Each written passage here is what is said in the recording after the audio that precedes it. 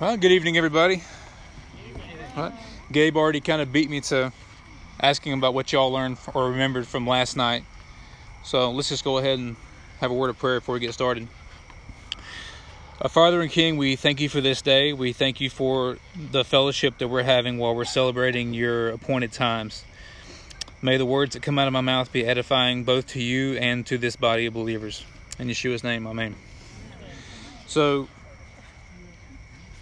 for those who was at morning prayers this morning, y'all already went through Mark 5 and 6. But for those who haven't, just for context, I'm going to go ahead and just read 5 and 6 so that we're all on the same page. Could you speak up a little bit? Miss Barb's having a little trouble hearing you. I have security see her out. I'm just kidding. Yeah. So starting in Mark chapter 5. They went across the lake to the region of the Gerasenes. When Yeshua got out of the boat, a man with an evil spirit came from the tombs to meet him. So again, another person filled with an evil spirit. This man lived in the tombs, and no one could bind him anymore, not even with a chain.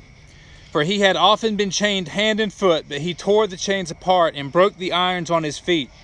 No one was strong enough to subdue him. Night and day, among the tombs and in the hills, he would cry out and cut himself with stones. When he saw Yeshua from a distance, he ran and fell on his knees in front of him.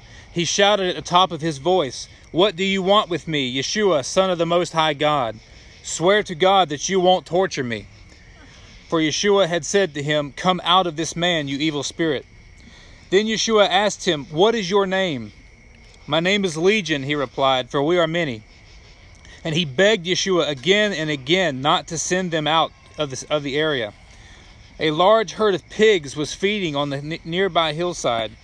The demons begged Yeshua, "Send us among the pigs, allow us to go into them."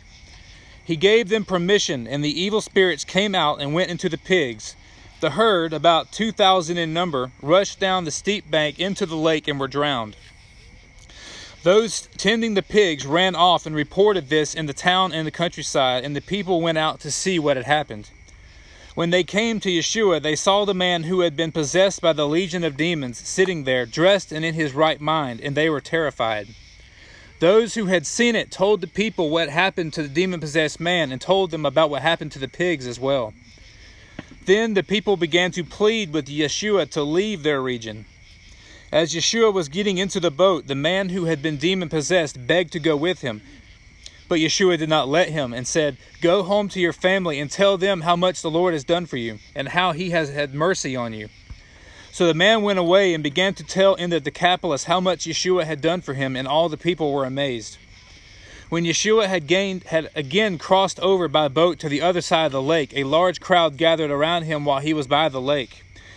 Then one of the synagogue rulers named Jairus came there. Seeing Yeshua, he fell at his feet and pleaded earnestly with him, "My little daughter is dying. Please come and put your hands on her so that she will be healed and live." So Yeshua went with him. A large crowd followed and pressed around him. And a woman who was there who had been subject to bleeding for 12 years. She had suffered a great deal under the care of many doctors and had spent all she had, yet instead of getting better, she only grew worse. When she heard about Yeshua, she came up behind him in the crowd and touched the hem of his garment, because she thought, "If I just touch his clothes, I will be healed." It's some incredible faith. Immediately her bleeding stopped, and she felt in her body that she was freed from her suffering. At once, Yeshua realized that power had gone out from him. He turned around in the crowd and asked, "Who touched my clothes?"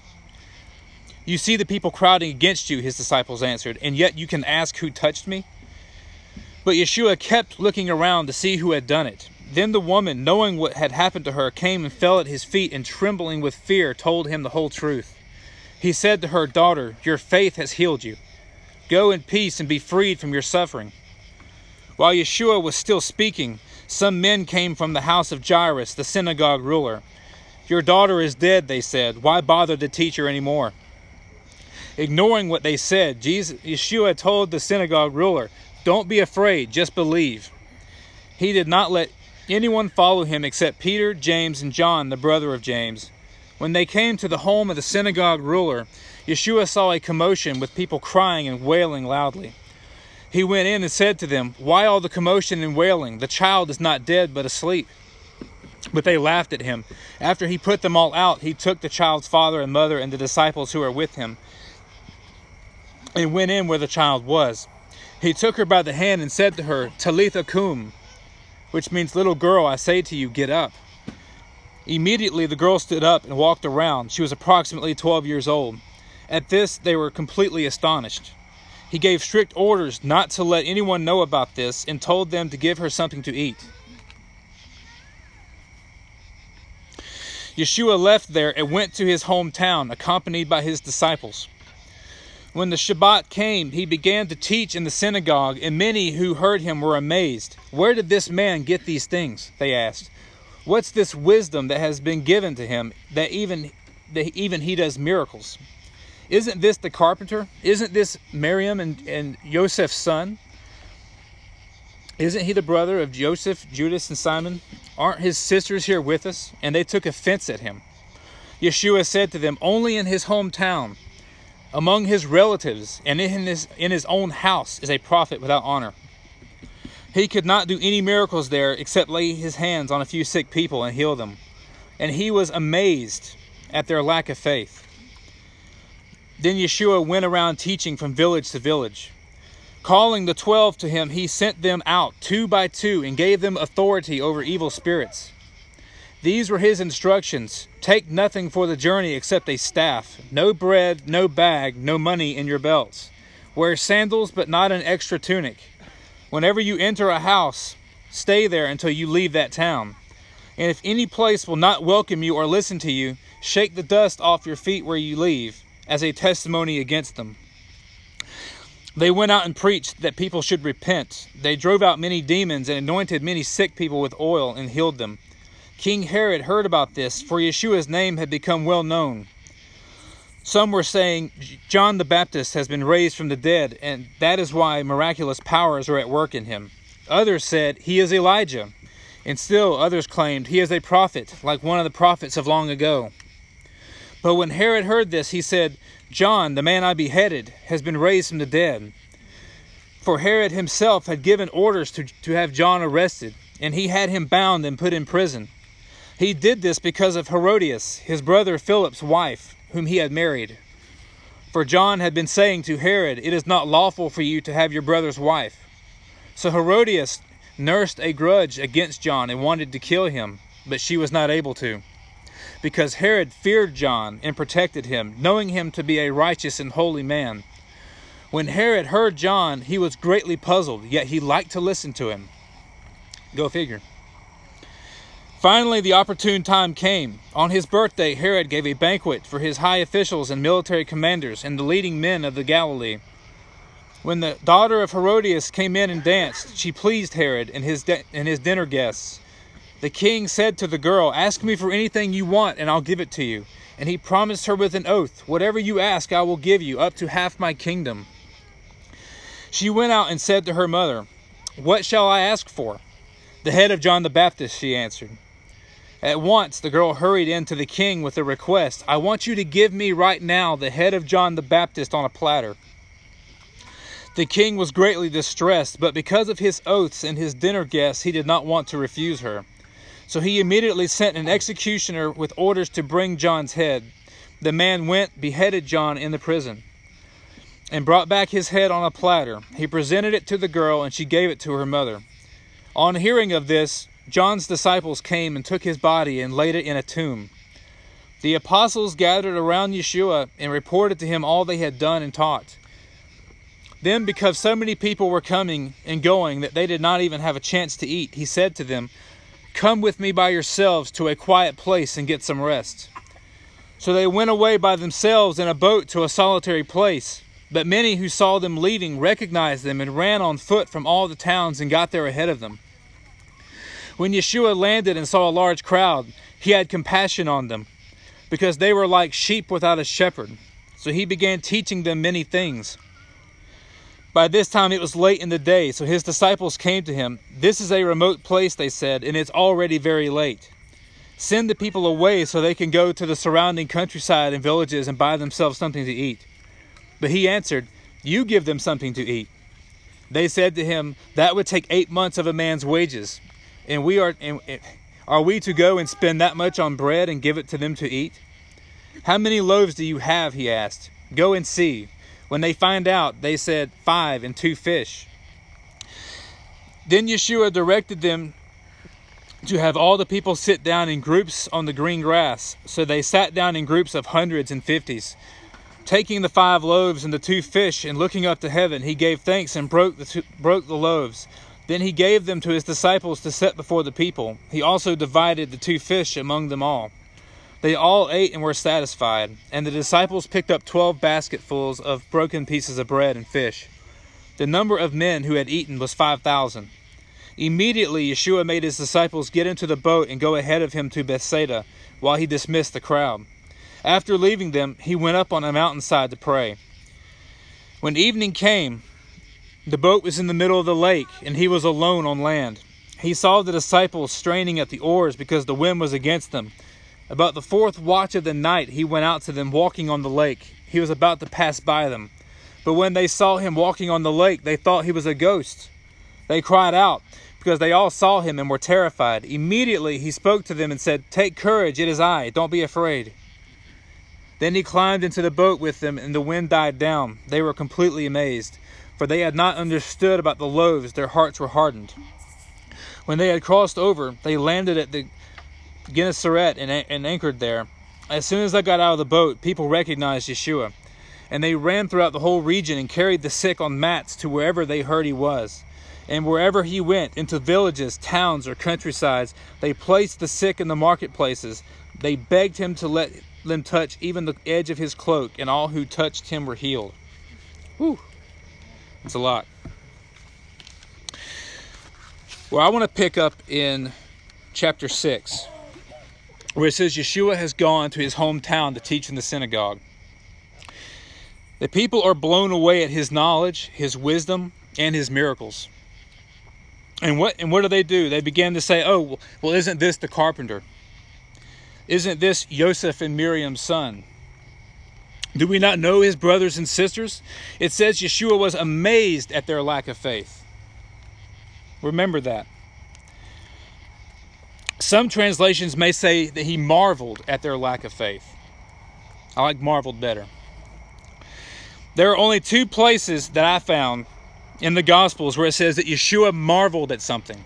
And this is one of those times.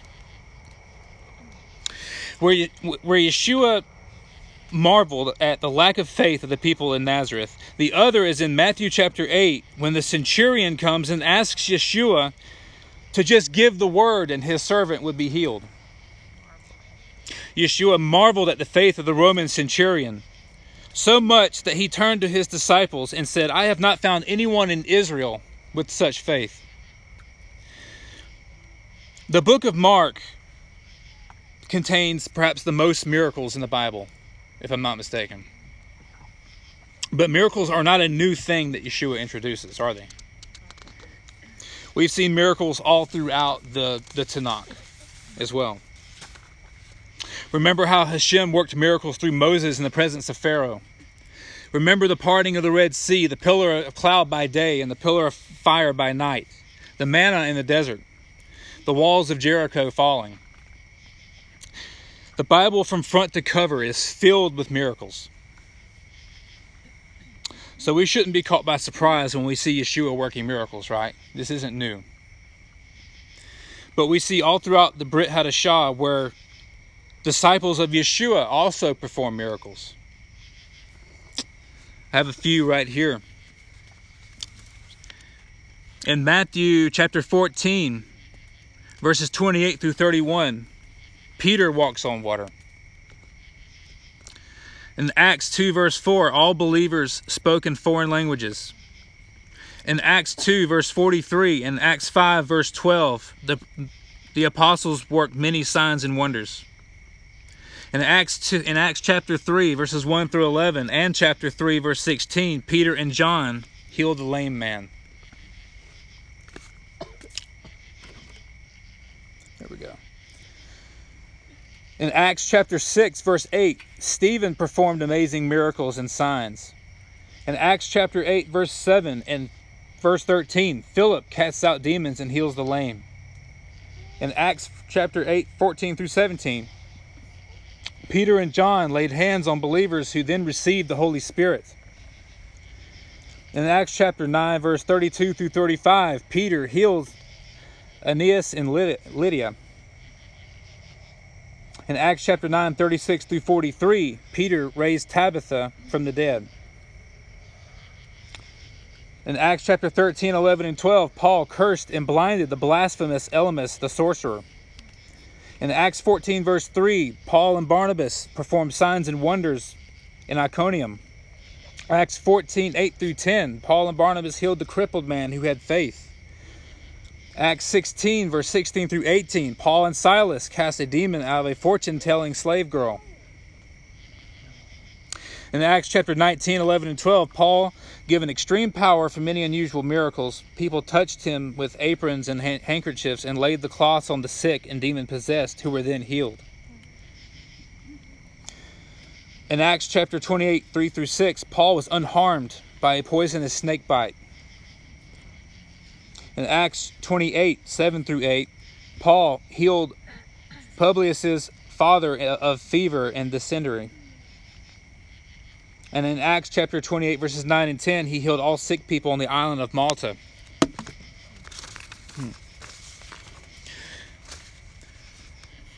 So, how many people here believe that God, Hashem, is the same forever?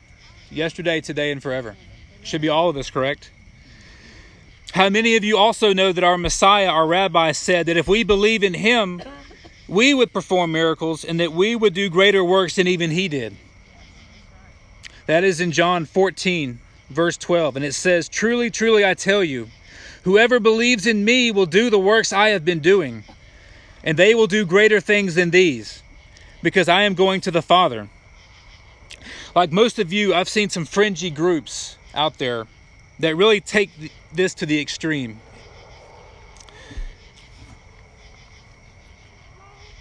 But our Messiah performed miracles and signs and wonders. And the apostles operated in the Spirit. In Acts chapter 5, 12 through 16, it says, "The apostles performed many signs and wonders among the people, and all the believers used to meet together in Solomon's colonnade. No one else dared join them, even though they were highly regarded by the people. Nevertheless, more and more men and women believed in the Lord and were added to their number. As a result, people brought the sick into the streets and laid them on beds and mats so that at least Peter's shadow might fall on them as he passed by. Crowds gathered also from the towns around Jerusalem, bringing their sick and those tormented by impure spirits, and all of them were healed." In the Messianic world, miracles, healings, signs, and wonders can be a little bit taboo, maybe.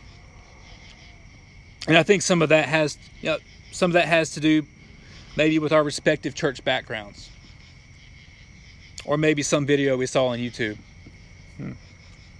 But this is something that shouldn't be taboo to us at all, because our Messiah, Yeshua, did these things,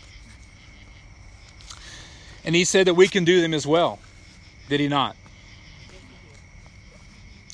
Now, we pray and we take petitions to the Father, and we have faith that He's going to hear our prayers, right? How many praise reports do we hear about every Shabbat during the Mi Shebeirach? We do. If we don't believe in miracles and answered prayers, we probably shouldn't pray. We probably should just skip over the Mi Shebeirach. But we do believe that God heals, correct?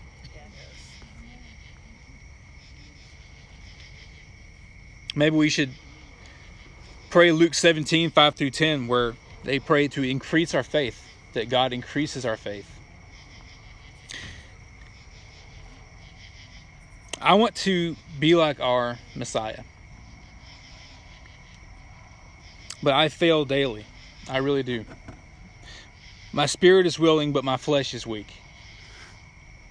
You can ask my wife and my girls. I mean, I mess up all the time.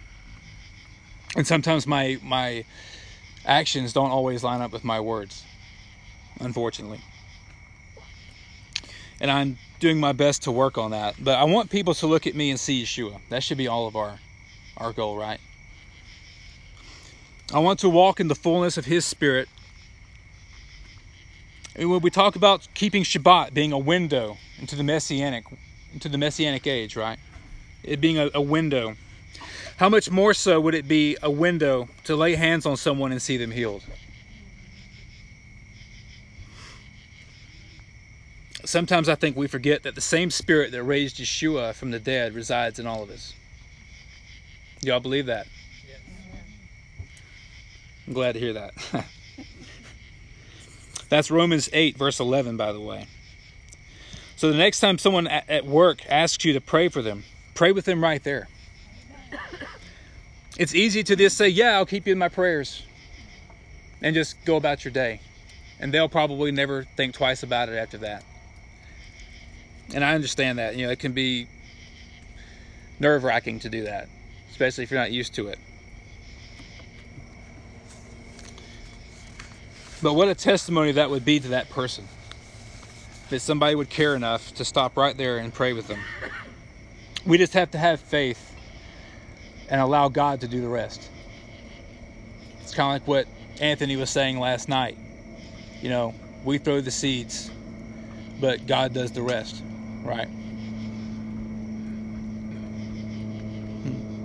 Is there any comments or questions before I wrap up? I don't have my glasses on, so I was like, It's Gabe. yeah. This man who was filled with the legion of demons, and then he ran into the 10 cities. I was thinking about it. Is he perhaps the first non-Jewish follower of Yeshua?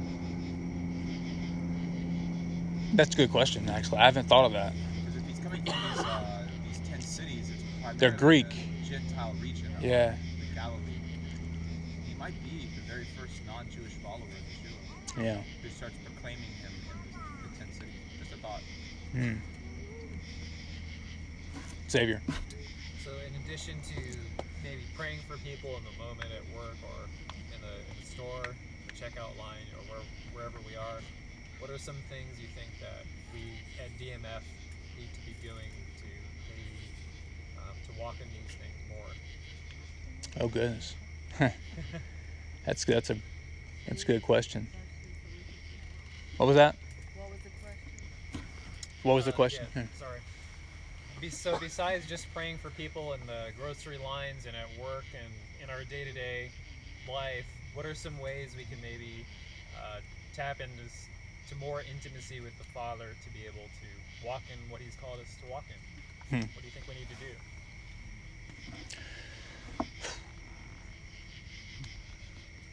Pray and ask Him to give us that Yeah. power that we long for to be like Him. Yeah, I believe, it's like that, the prayer I mentioned where, we need to pray that God increases our faith. If we're going to be, I think a lot of us like to pride ourselves is not the best word to use, but, we like to try and do Bible things in Bible ways. And those are Bible things, are they not? Yeah. And I know that there's a lot of stuff out there on the internet and fringe groups that really just take a lot of this stuff to the extreme. But needless to say, our rabbi does these things and says that we can as well. And I think,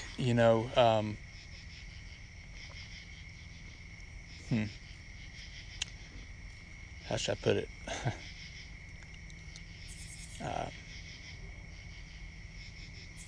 I think we'd probably see society be a lot different if we actually walked this out better than we do.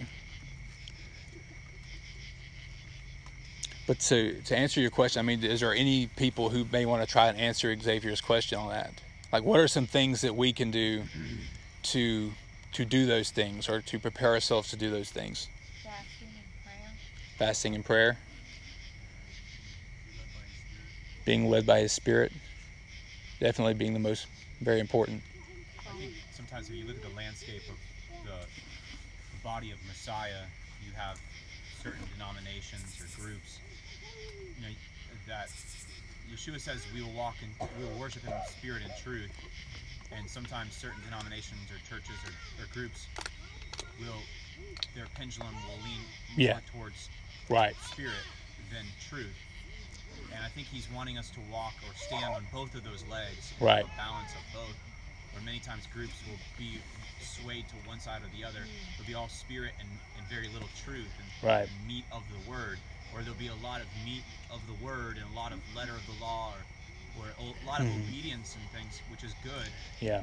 But lacking the fundamental aspects of what it looks like to be spirit-led or spirit-filled. Right. So you have to maintain that balance, strike that balance.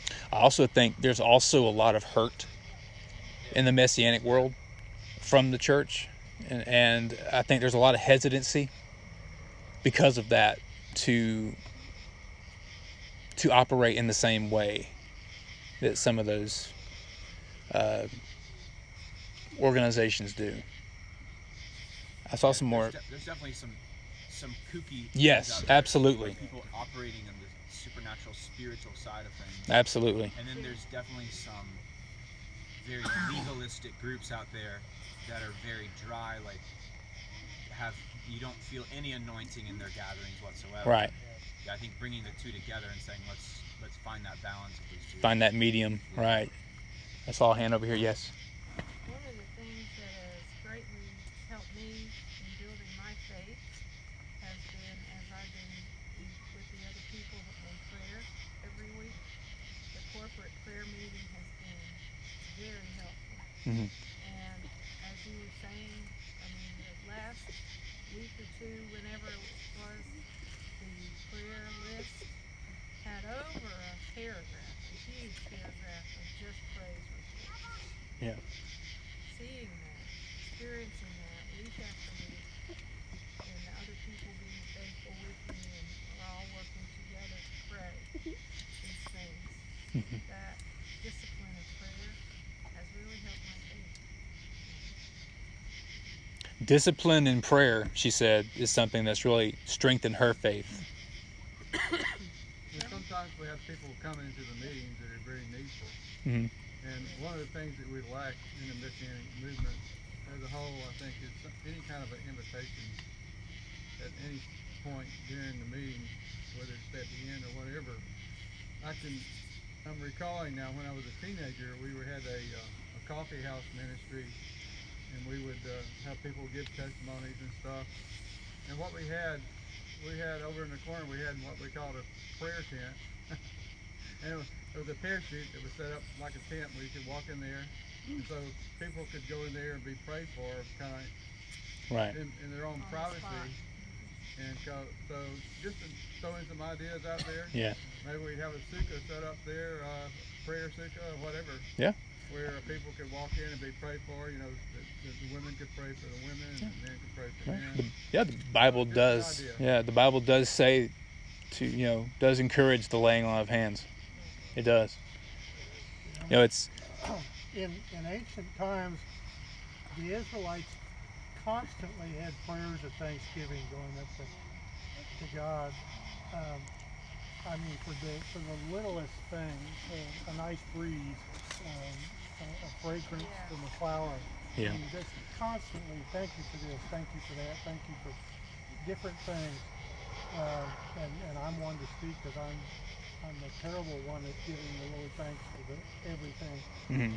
But if we did that on a continual basis, I think our demeanor would change so much, and it would be so obvious in our lives to other people, the peace and the love and the thanks that we had, that we would be a shining example of God's love, and people would come to us to find what we have that they don't. Right.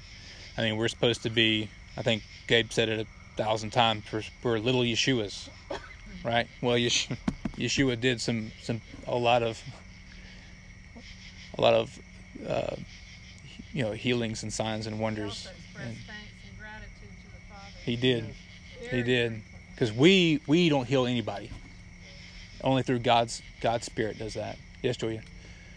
I think one of the things that we could do in the Messianic is, in instead of just praying with or praying for people, is to the same thing that Yeshua did, and that was open a window to the coming kingdom. And in that, it shows him as the coming king. So really introducing people to Yeshua as their Messiah, not just praying for their healing or praying for restoration, but helping them to start a relationship with Yeshua and being able to see and then go and share about the kingdom that's coming and his reign, and that not just signs and wonders for the sake of signs and wonders, but for the sign of relationship and for what's coming. Right. I agree. Yeah, this has been probably, I'm going to get you in just a second. I saw that hand back there. This has probably been one of the hardest teachings I've had to do.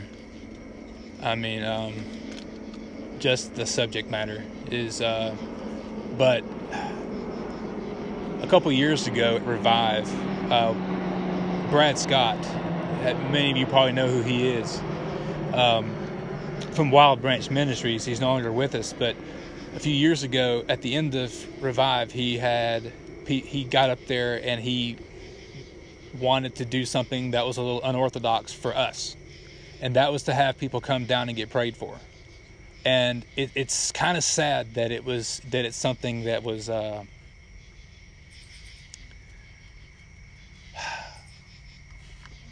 trying to find the words to say for it, but Outside the norm. yes, Unusual. And people were hesitant. I mean, people were looking at each other like, what is this? I haven't done one of these since I was in church. But it was a powerful moment. I mean, Xavier was there. Rebecca, I believe you were there as well. I mean, it was a powerful moment. And I think that, towards the end of his life, I mean, that was something Brad Scott was really wanted for the Messianic movement, was for us to come into spirit and truth together. And yes, back in the back. Yes, I just wanted to, we've done it a few different times now, but Joan and I was having a toothache on one of my molars, and I really didn't want to go to the dentist. I'd been putting up with it. Every time I ate, it would bother me. And I asked Joan if she would lay hands and pray for me, and she did. She laid hands on me and prayed for me, and it absolutely went away and has never bothered me since. Right. Amen. Baruch Hashem. So I think husbands and wives should be praying for each other and laying Amen hands to on that each too. other. Yes, Xavier. So, you mentioned that there are some pretty out there things claiming to be of the Spirit. Can you maybe give an example of something you've seen? Oh God, that would open up a. No, he's gonna go home with me. Oh gosh. Or can you maybe bouncing off of Gabe's merging of spirit and truth, balancing each other? How can we avoid, if we're going to try to pursue these things, how can we avoid those kooky things? Stay away By from sticking. snakes. Yeah, stay away from snakes. I think you just. I think as long as we keep to the guidelines set here. I mean, you see Yeshua just saying the word half the time. There's yeah. Of how the Lord dealt with his people. Yeah. And these were believers in the early century. They were pretty much content to stay in Jerusalem, weren't they? Until 70 AD, and all of a sudden they got driven to the nations in a great turmoil.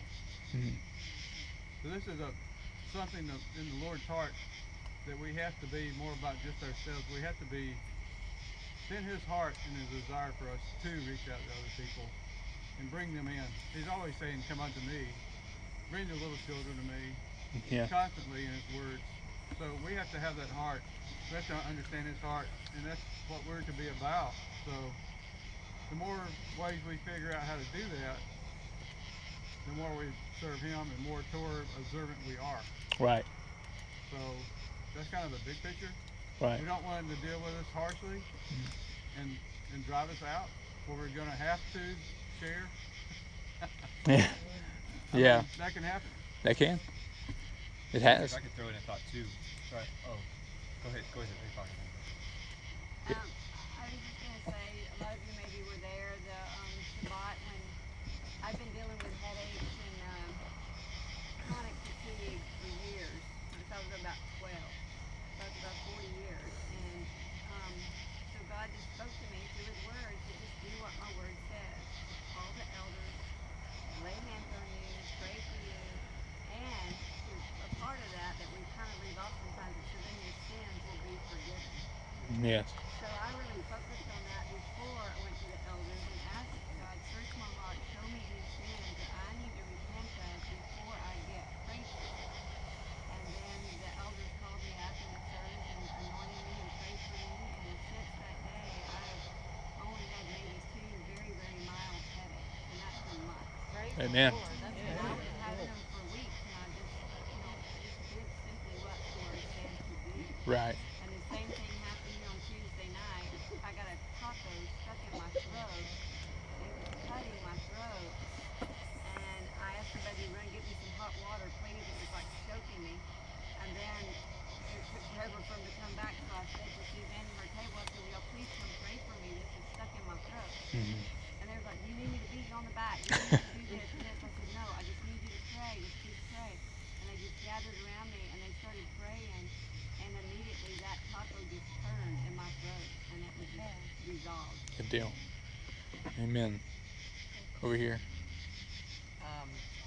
Why do you think the disciples, the 12 disciples, the people who were closest to him, why do you think their hearts were hardened when he did the miracle of the 5 loaves and 2 fish?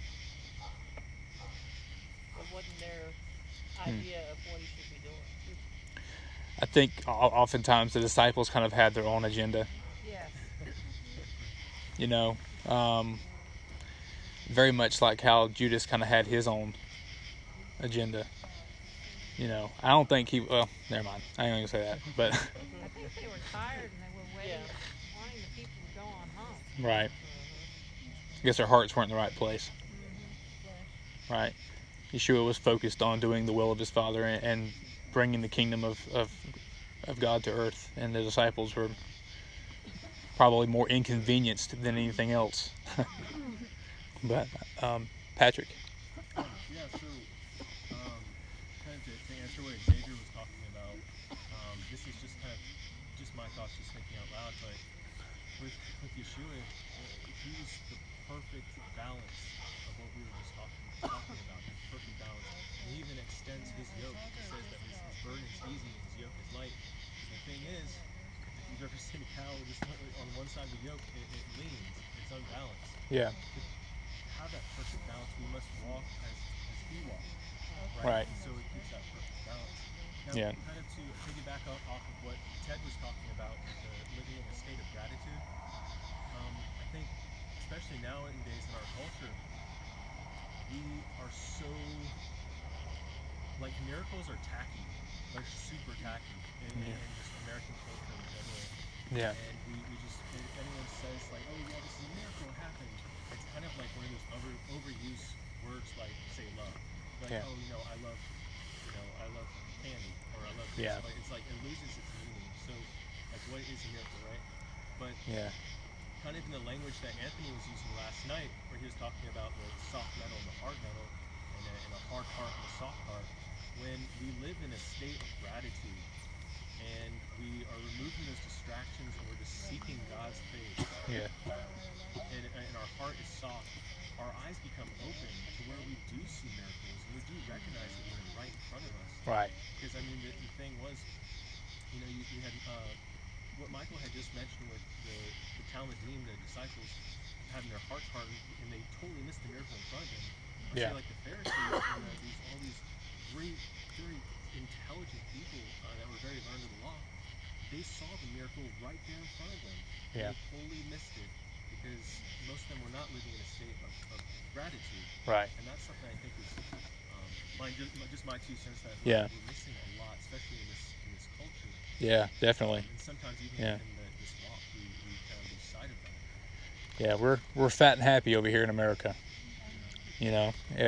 It's I think people's alluded to it before, where Americans are the hardest to reach because we have everything.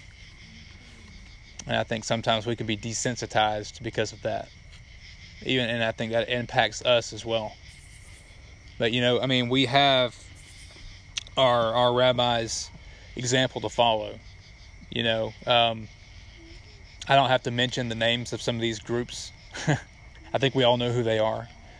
But, I mean, you don't see theatrics here, really.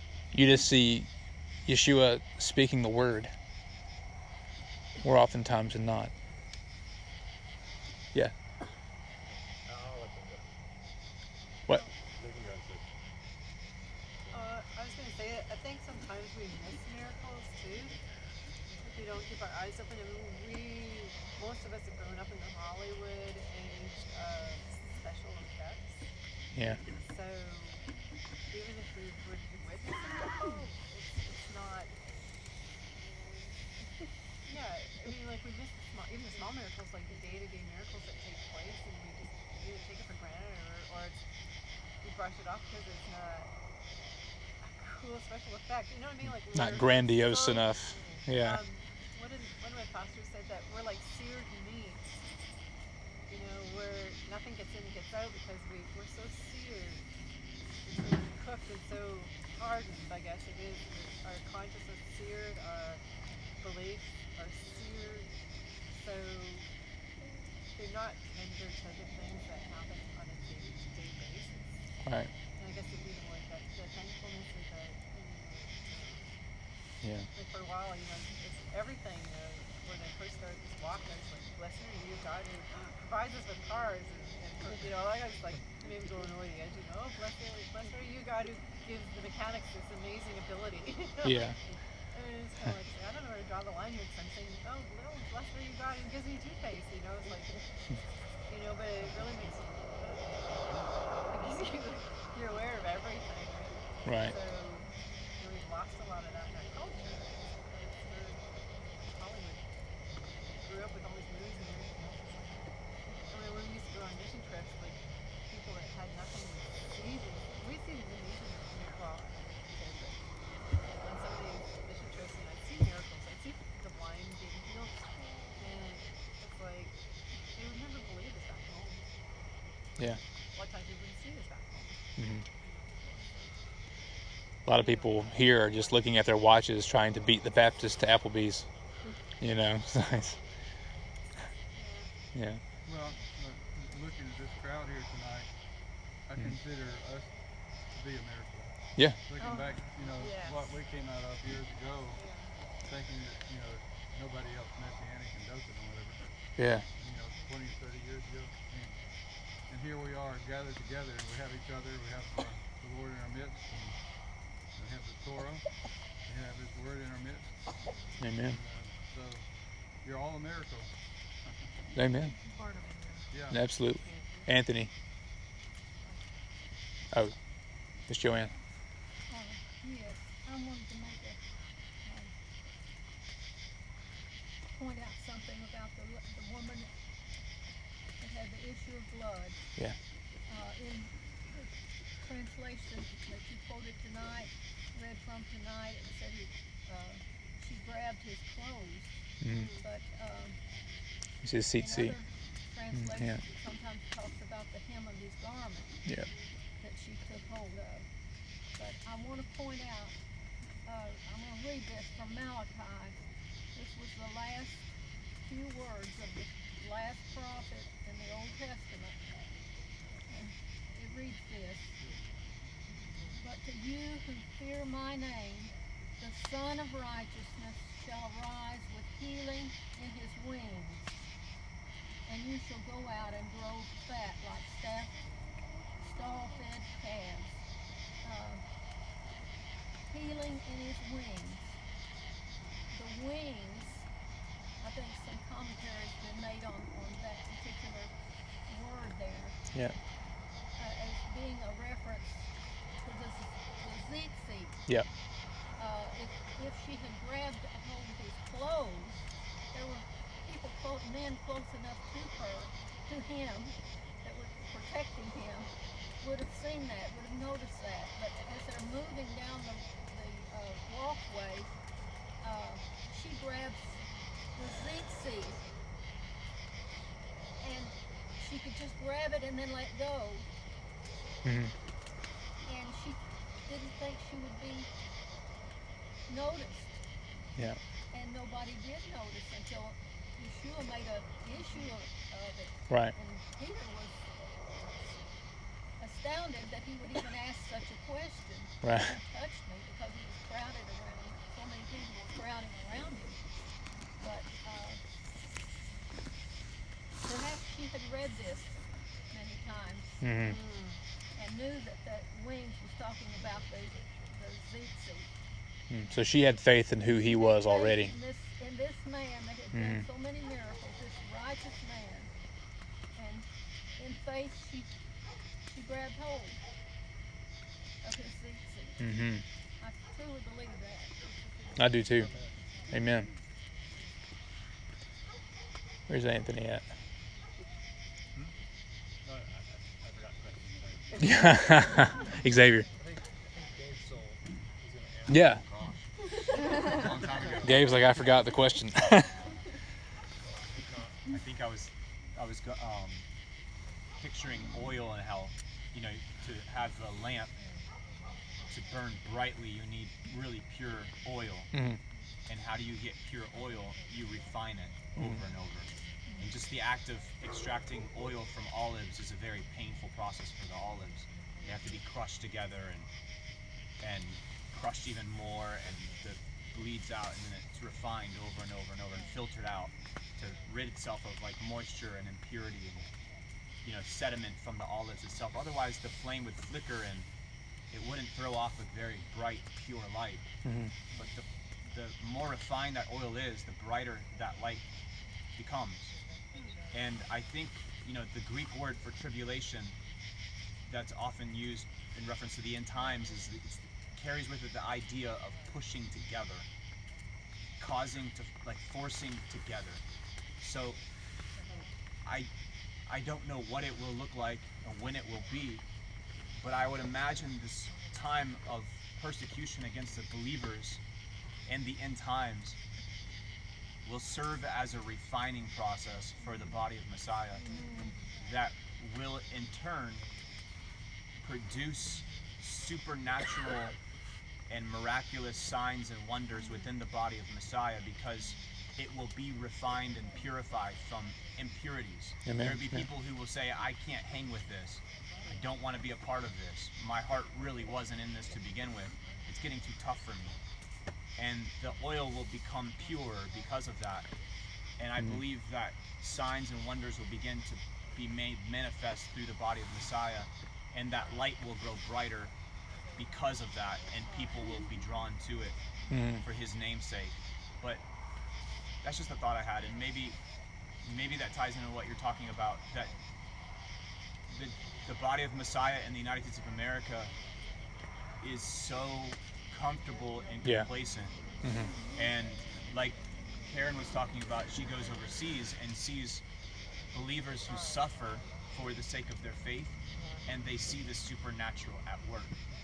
We don't suffer for the sake of our faith, and I think our oil needs to be refined. And I often say this when we pray for revival in the United States of America, we're simultaneously praying for persecution to come, because that will bring a revival. Yeah, that's good. Refinement. I appreciate that input. That was really good. Could I build on what Miss Joanne shared? Yes. Could you read again Yeshua's words when he raised the little girl up from the dead? Yeah.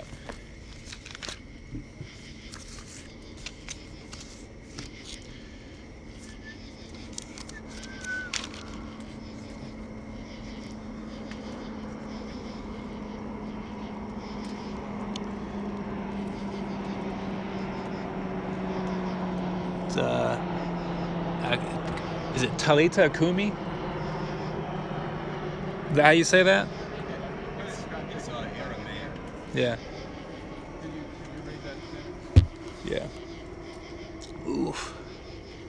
It says, taking her by the hand, he said to her, Talita Kumi, which means, little girl, I say to you, get up.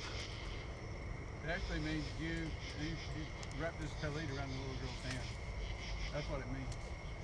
So, He wrapped the. It's a second witness to the prophecy she quoted. Usually you can't just have one instance of it for it to be true. So it's the second witness. When he wrapped the little girl's hand around his tallit, that was healing in his wings. Huh. I heard teaching on this, 20 years ago. I'm just telling you what somebody else went through the trouble of investigating and learning and shared. That was good. Thank you. Thank you for that. Something that really came to me as I've been reading in Mark, I've really been enjoying reading again. And one of the things that's come to me is it really portrays Yeshua as the suffering servant. It shows his humanity, how he gets hungry, how he gets tired, how he's full of compassion for these people that are constantly pressing on him. And having to tell people, keep quiet about it because otherwise he wasn't going to have freedom of movement. And he got to that point. We see that. Yeah. And yet, despite all of that, he continues to go on. And there is a place where it talks about the disciples thought he was unstable. Yeah. There's one place in one of the translations that says they thought he was unstable because he didn't eat, he didn't sleep, he was constantly leaving early in the morning before it was light to go pray. And these are things that we need to emulate as well. Right. We need to have that kind of compassion for other people, for people around us, the everyday person that checks our groceries out, that everyday person that does whatever. We need to have that kind of compassion. Like you were talking about, where we will stop what we're doing and pray with that person. Right. Or whatever it is. That's being Yeshua's. Right. That's being broken for other people. Yeah. I mean, Stopping our agenda for somebody else. I mean, that's your fruits of the Spirit too. I mean, that's having patience and compassion and long suffering for people, which can be hard to do for us as human beings, but Yeshua did it. Is there anybody else before we close out? Yeah. No, go ahead. No, I was going to ask him something. Yeah. I just wanted to add on a little bit to what Gabe said. I did some harvesting in Israel with olives, and you have to beat the tree. I don't know if anyone has harvested olives. Anybody harvest olives? Anyway, you have to whack this tree like a lot. Anyway, your body's entirely sore. Anyway, when I was doing it, it made me think about Yeshua and he was whipped, and then the whole process of the olives. Someone also said while we were harvesting that the oil for the temple, they actually, it was the first drop. I don't know if anyone else has heard this, but the first drop out of the olive. No more. You couldn't use any more of that olive or that oil for the temple. I'm not sure where that came from, but that's what she told me. Anyway, but yeah, after that, we took it, sent it off somewhere to be pressed, and then we got it back, and it was like this, the sediment was all like on the top, so it hadn't like set. So we had to like let it sit for a few more days, and then finally it was, it was clear, and that nasty stuff wasn't on the top anymore. But if you let it sit too long, it'll go rancid. So I was thinking about us and how sometimes we have to be beaten and pressed, and then sit for a while, and then but not sit for too long, otherwise we go rancid. Yeah. Anyway. That's good. That's good. Can we do? Can we pray like me and together? When me and Jeremy came together, I was very spirit and he was very truth, and we actually didn't always do very well in the same space at all. I was very spirit, moved very much in the spirit, and very much signs, wonders, miracles, evangelism, and all, and lacked a lot of information that I needed to have in order to operate in that way. And Jeremy was actually very much more try to steer away from anything to do with signs, wonders, miracles, evangelism, or anything. So when we came together, we had to learn how well that the two sides actually function together. And and now we're married, and we haven't killed each other yet, so it's obviously working. But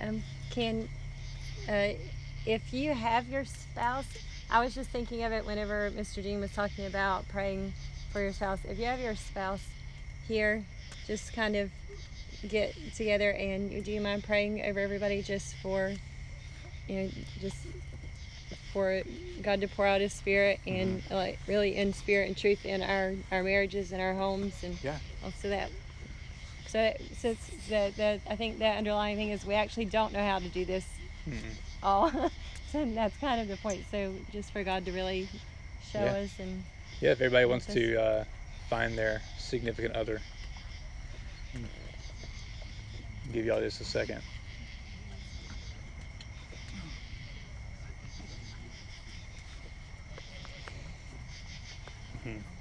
All right.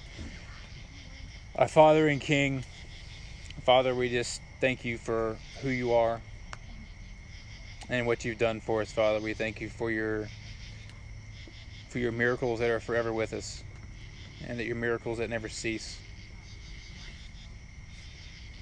I pray, Father, that you would help us to walk in spirit and in truth, and that we would be a window into the Messianic era for those around us on a daily basis. That when people look at us, they would see your Son, Yeshua. I pray, Father, that you would just increase our faith and give us a boldness to take your word out to all those that are around us who need you. Help us, Father, to just stand firm and be courageous. Not be afraid of rejection or being shamed, but just doing your will here on earth.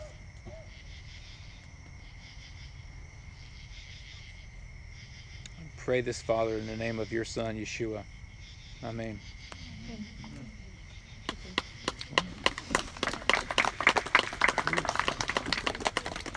Good job, Jeremy. Thank you. Thank you. Tomorrow night, you guys are in for a treat. We have Jedediah coming back, and he's going to teach on Mark. Yeah, we're flying him all the way in from Pennsylvania to talk again. I don't think I met him. Yeah. But before you guys run off, I have two things real quick. One is a happy one, and then one's a sad one. One you need to be in prayer for, I should say. But I want Team 1 of the cooking contest to come forward. Team 1, who was that? Whoever, yeah, come up here. If you're on Team 1, and you're right. Was it? No, Team 2. I'm sorry, Team 2. Come here. Team 2 won. Oh man, Team 1 so let down. Team 2, come on up. The winners, whoever won the competition. I don't remember who it was. Team 2. These guys worked really hard, and there was some amazing food that they all made, and it was so hard to decide which one of them did the best. But myself and Annie and Todd settled on Team 2 here, and they made some amazing food. I didn't know what I was getting myself into being the judge. I didn't know if there's going to be like French fries poking out of stuff, but no, you did great. And I'm going to give them a 1-hour pass to the trampoline park here in Dothan, and they can all go together and jump on the trampoline together. So give it up for Team 2. Here, each of you take one of these and then give me the other. Okay? All right. And we expect you guys to cook for us all tomorrow night. Sure. Okay. What did you guys make? Tell them what you made. Zach, you know what it's called. Blackened chicken sandwich? Yep. Was that what it was? With a crepe on the With side? apple cinnamon crepe. Very good. All right, you guys all got one? Yeah, we Sparkling. are. All right, cool. All right, thank you. The other thing is, some of you may have seen the text that Melanie's father may have suffered a heart attack. Is that right? Today, and he was having difficulty. You guys can have a seat. Thank you. He was having difficulty breathing, and so they rushed him to the hospital, and he's being transferred to Florence Hospital in northern Alabama. Let's just pray for Melanie right now. She's unable to go see him because of these COVID restrictions, and right now she just feels like really kind of in turmoil because she's worried about him being alone and fretting about the family, and she just wishes she could go up there and just hold his hand right now. So what is the latest update on him, Melanie? I saw you. They haven't called you back yet. Okay. Okay. So if you could just imagine being in Melanie's shoes right now, your father is, several hours away and have a heart attack and having difficulty breathing, and no family can be in the hospital room with him right now. And so we just want to pray for peace for her and for her dad to have a complete recovery and healing, and that we would get a good update. So let's just agree in prayer together. Abba, Father, we love you. We thank you for the Blackman family. And I just pray for supernatural peace to come over Melanie about the situation. You know the anxiety that she's going through right now, not being able to be there and hold her dad's hand. But I just pray that you would comfort her, be with her, and give her the rest that she needs tonight. Give the family around them wisdom and discernment as to what to do, and give doctors and nurses wisdom and discernment as to how to treat her dad tonight. And we thank you that he has had a good long life, and we, despite that, pray for a complete recovery and healing right now in Yeshua's name. We pray for a good report. And we just ask that you would comfort and surround your family right now with your shalom that passes all understanding. And that they would all just receive rest and peace about the situation. And we'll give you all the glory for it. In Yeshua's mighty and precious name, amen. Well, guys, we'll see you tomorrow morning. For those who are camping out, 6:30 is prayer. And we'll see you then. Everybody rest well, be safe. Hey, make sure you walk around your car before you back out. We don't want to run over any little ones tonight. But have a good night, everybody. Laila Tov.